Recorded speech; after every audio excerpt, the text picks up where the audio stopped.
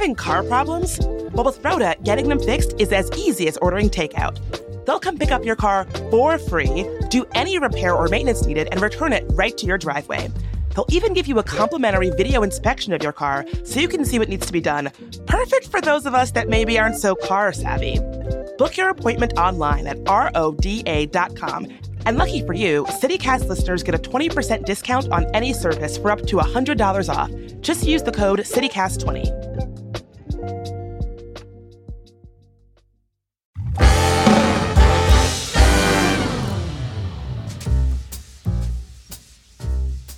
Today on CityCast DC, it is CityCast's Spy Week, which is presented by the International Spy Museum. This means we are doing a week's worth of episodes about secret agents and covert goings-on right here in DC.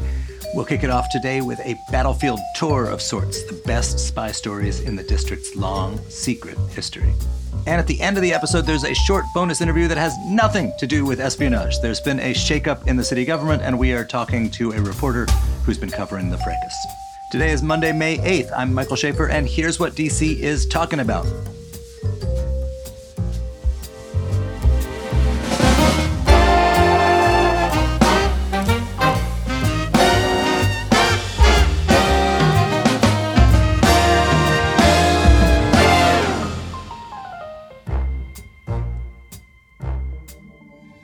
So, Bob Wallace, you literally wrote the book on spy sites and locations in DC. When people think of spies, we think of the Cold War, but it actually dates back to the beginning of this city's status as the national capital.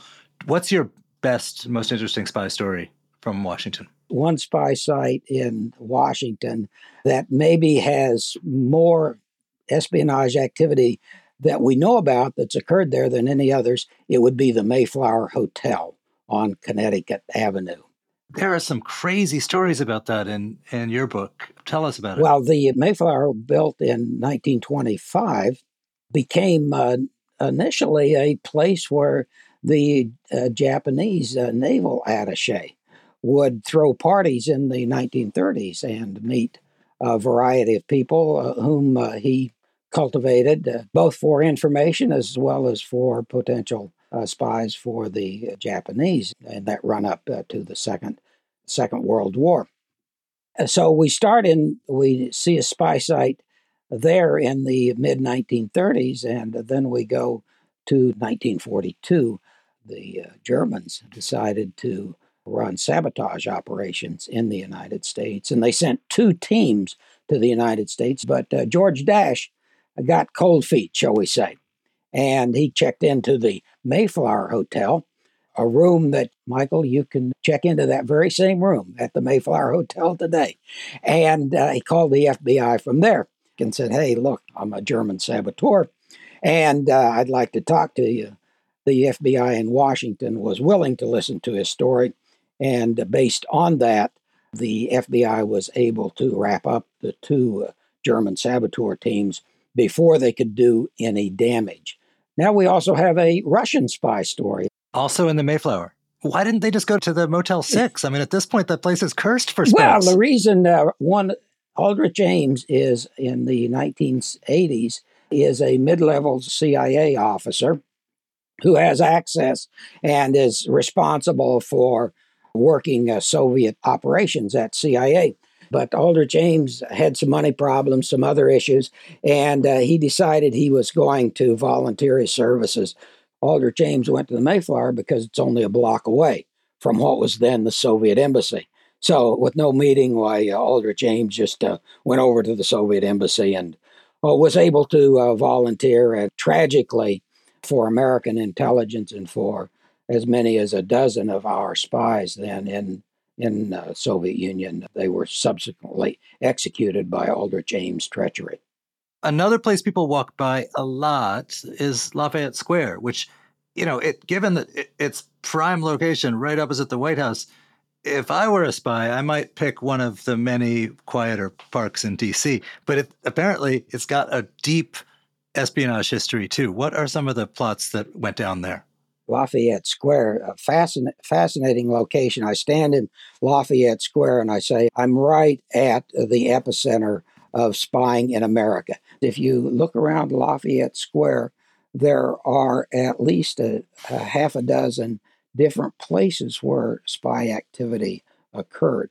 Perhaps the earliest was Dolly Madison, who I say was the first intelligence officer who did aerial surveillance for the United States. When she stood on the roof of the White House during the War of 1812, as she saw the British troops moving into Washington from that high observation point. So Dolly Madison represents a particular type of spy. Abraham Lincoln moved into the White House in 1861. He was obviously a target. A significant operation was launched by a very effective Confederate scout by the name of Thomas Conrad. Thomas Conrad disguised himself as a clergyman, and he hung around Lafayette Square surveilling President Lincoln, who would leave the White House most evenings and go north up the street for 3/4 of a mile where there was a Union hospital, and he visited wounded troops in the American hospital. Conrad's idea was to kidnap President Lincoln, and then having the kidnapped president, that would be something the Confederates could trade for a resolution to the war. Plot was pretty good, except it was foiled when President Lincoln started to travel with some security. That was unexpected by Conrad, and ultimately learned that another of the Confederate spies by the name of Mosby was also thinking about or developing a plot to kidnap Lincoln. And Lincoln's security forces got a tip that Mosby was planning this kidnap plot, so they added security. It foiled two plots, both the Mosby plot and the Conrad plot. So it's interesting. We think of, so many of us, idea of cloak and dagger spy stuff is set in the Cold War or World War II, James Bond movies. But this period of the Civil War, speak the same language, from the same culture. All they got to do is row across a river. There's no elaborately smuggling someone in so they get the accent right when they're 16 years old. The city must have been an absolute snake pit. The city had dozens and dozens of spies. Probably we only know about a small fraction of them.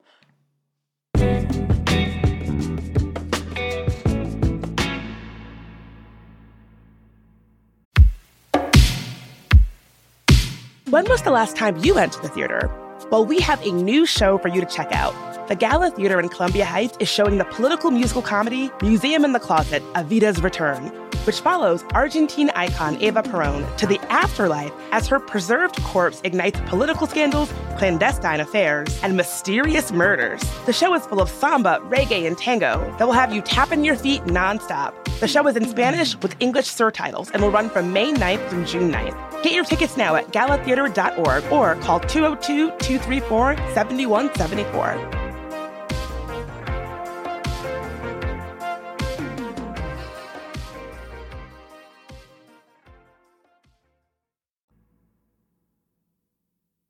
So is there a most surprising site where spy stuff went down? If there is a surprise site, it probably would be the mailbox in Georgetown, where Aldrich Ames would leave a signal for the dead drops that he was filling, or the communications that he would have with his Soviet handlers. This would have been in the late 80s and the early 90s.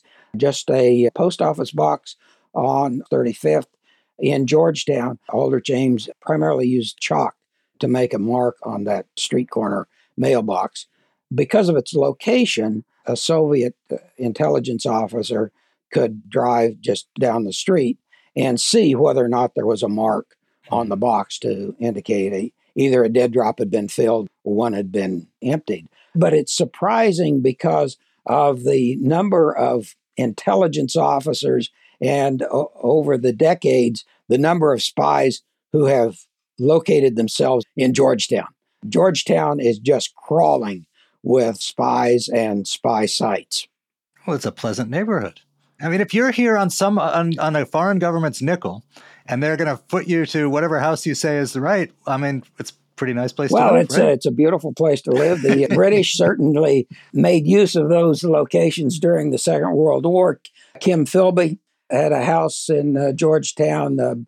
Roald Dahl, British intelligence officer of the Second World War, who wrote Charlie and the Chocolate Factory, had a residence there. So it's well known. Many of the CIA officers, senior officers particularly in the late 40s and the early 50s, had homes in Georgetown. Right, so it was an elite neighborhood at a time when these organizations drew in people from a lot of elite backgrounds. Yeah, they sure did. And then, probably not surprisingly, because they were living there, well, one thing you can say about spies is that a lot of times, I don't want to use the word lazy, but they will do their operations close to home if possible. So places like the old Georgetown Pharmacy was a location during that time, during the 1950s. Wait, I have a question for you. You've done all this research. You have walked the streets of Washington to show people sites. Let's say you were a secret agent of some sort, and you were trying to set up a place for like a secret rendezvous or something. You know Washington pretty well now. Where would you do it? I probably wouldn't do it in Washington. But, what's interesting in terms of the world of intelligence, one of the things that the Russians, the Soviets, realities that they had to face, and which our officers had to face in Moscow as well, is that there was a circumscribed radius in which we could move. We were allowed to travel.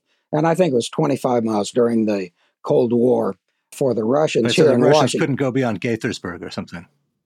Unless they had explicit permission for an official reason from the U.S. State Department. So you become kind of constrained there, and the constraints usually will lead you to open areas, parks and bridges. Generally, the location where spies like to conduct their operations.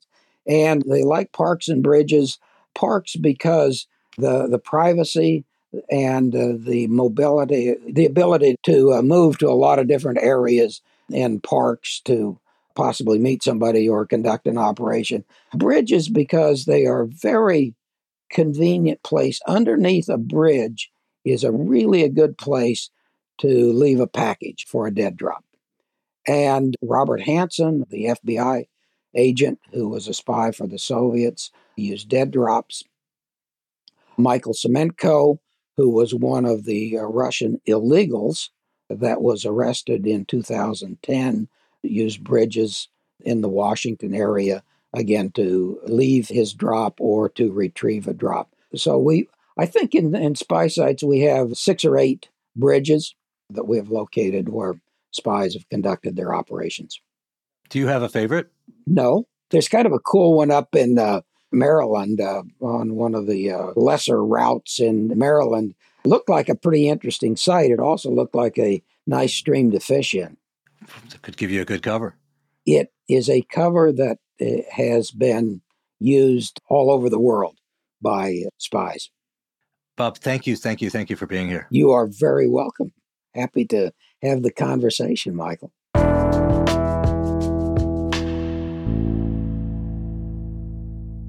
We're going to have special spy-related content like this all week long for you, plus Spy Museum tips.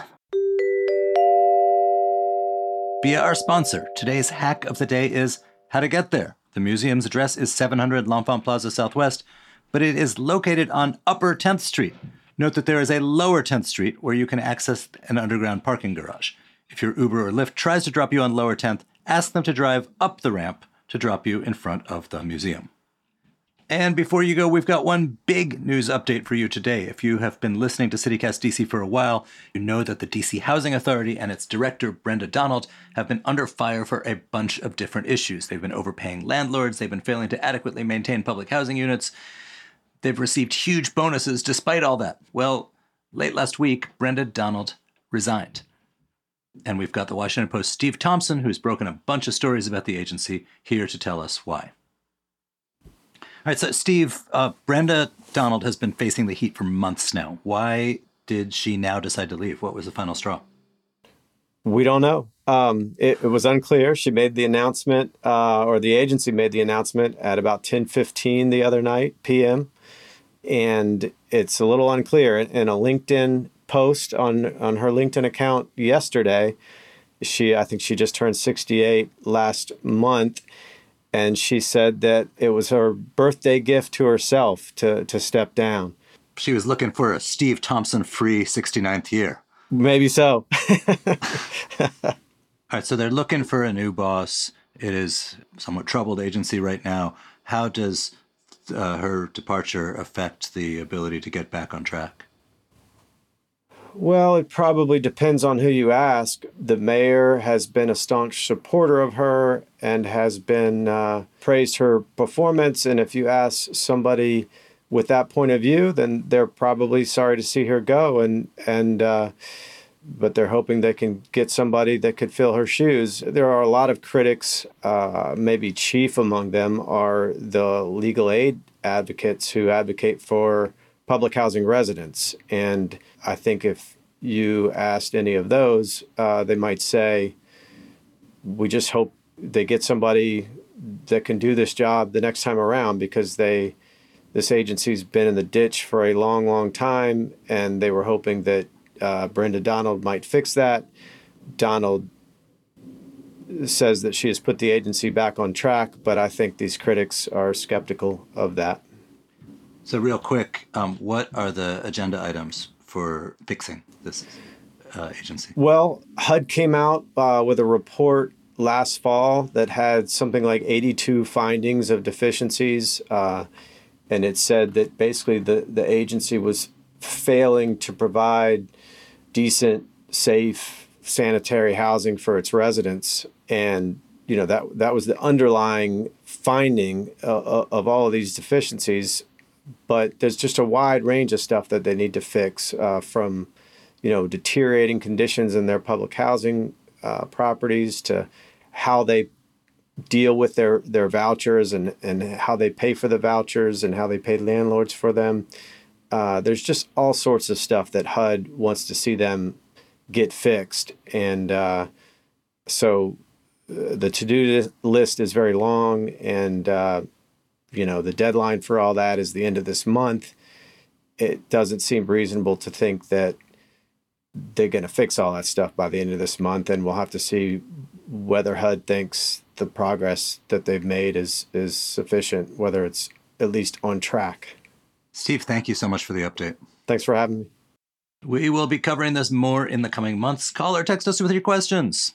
We're at 202-642-2654.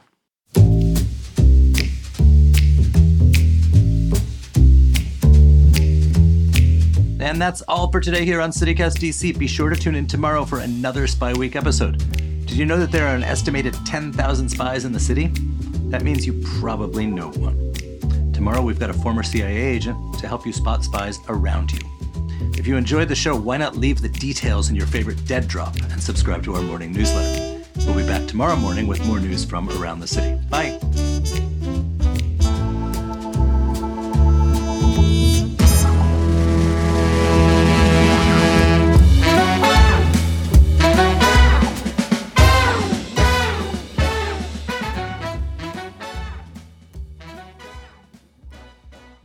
I did spend a career in the government, so as you can see, I got off on a real long tangent rather than just answering your question.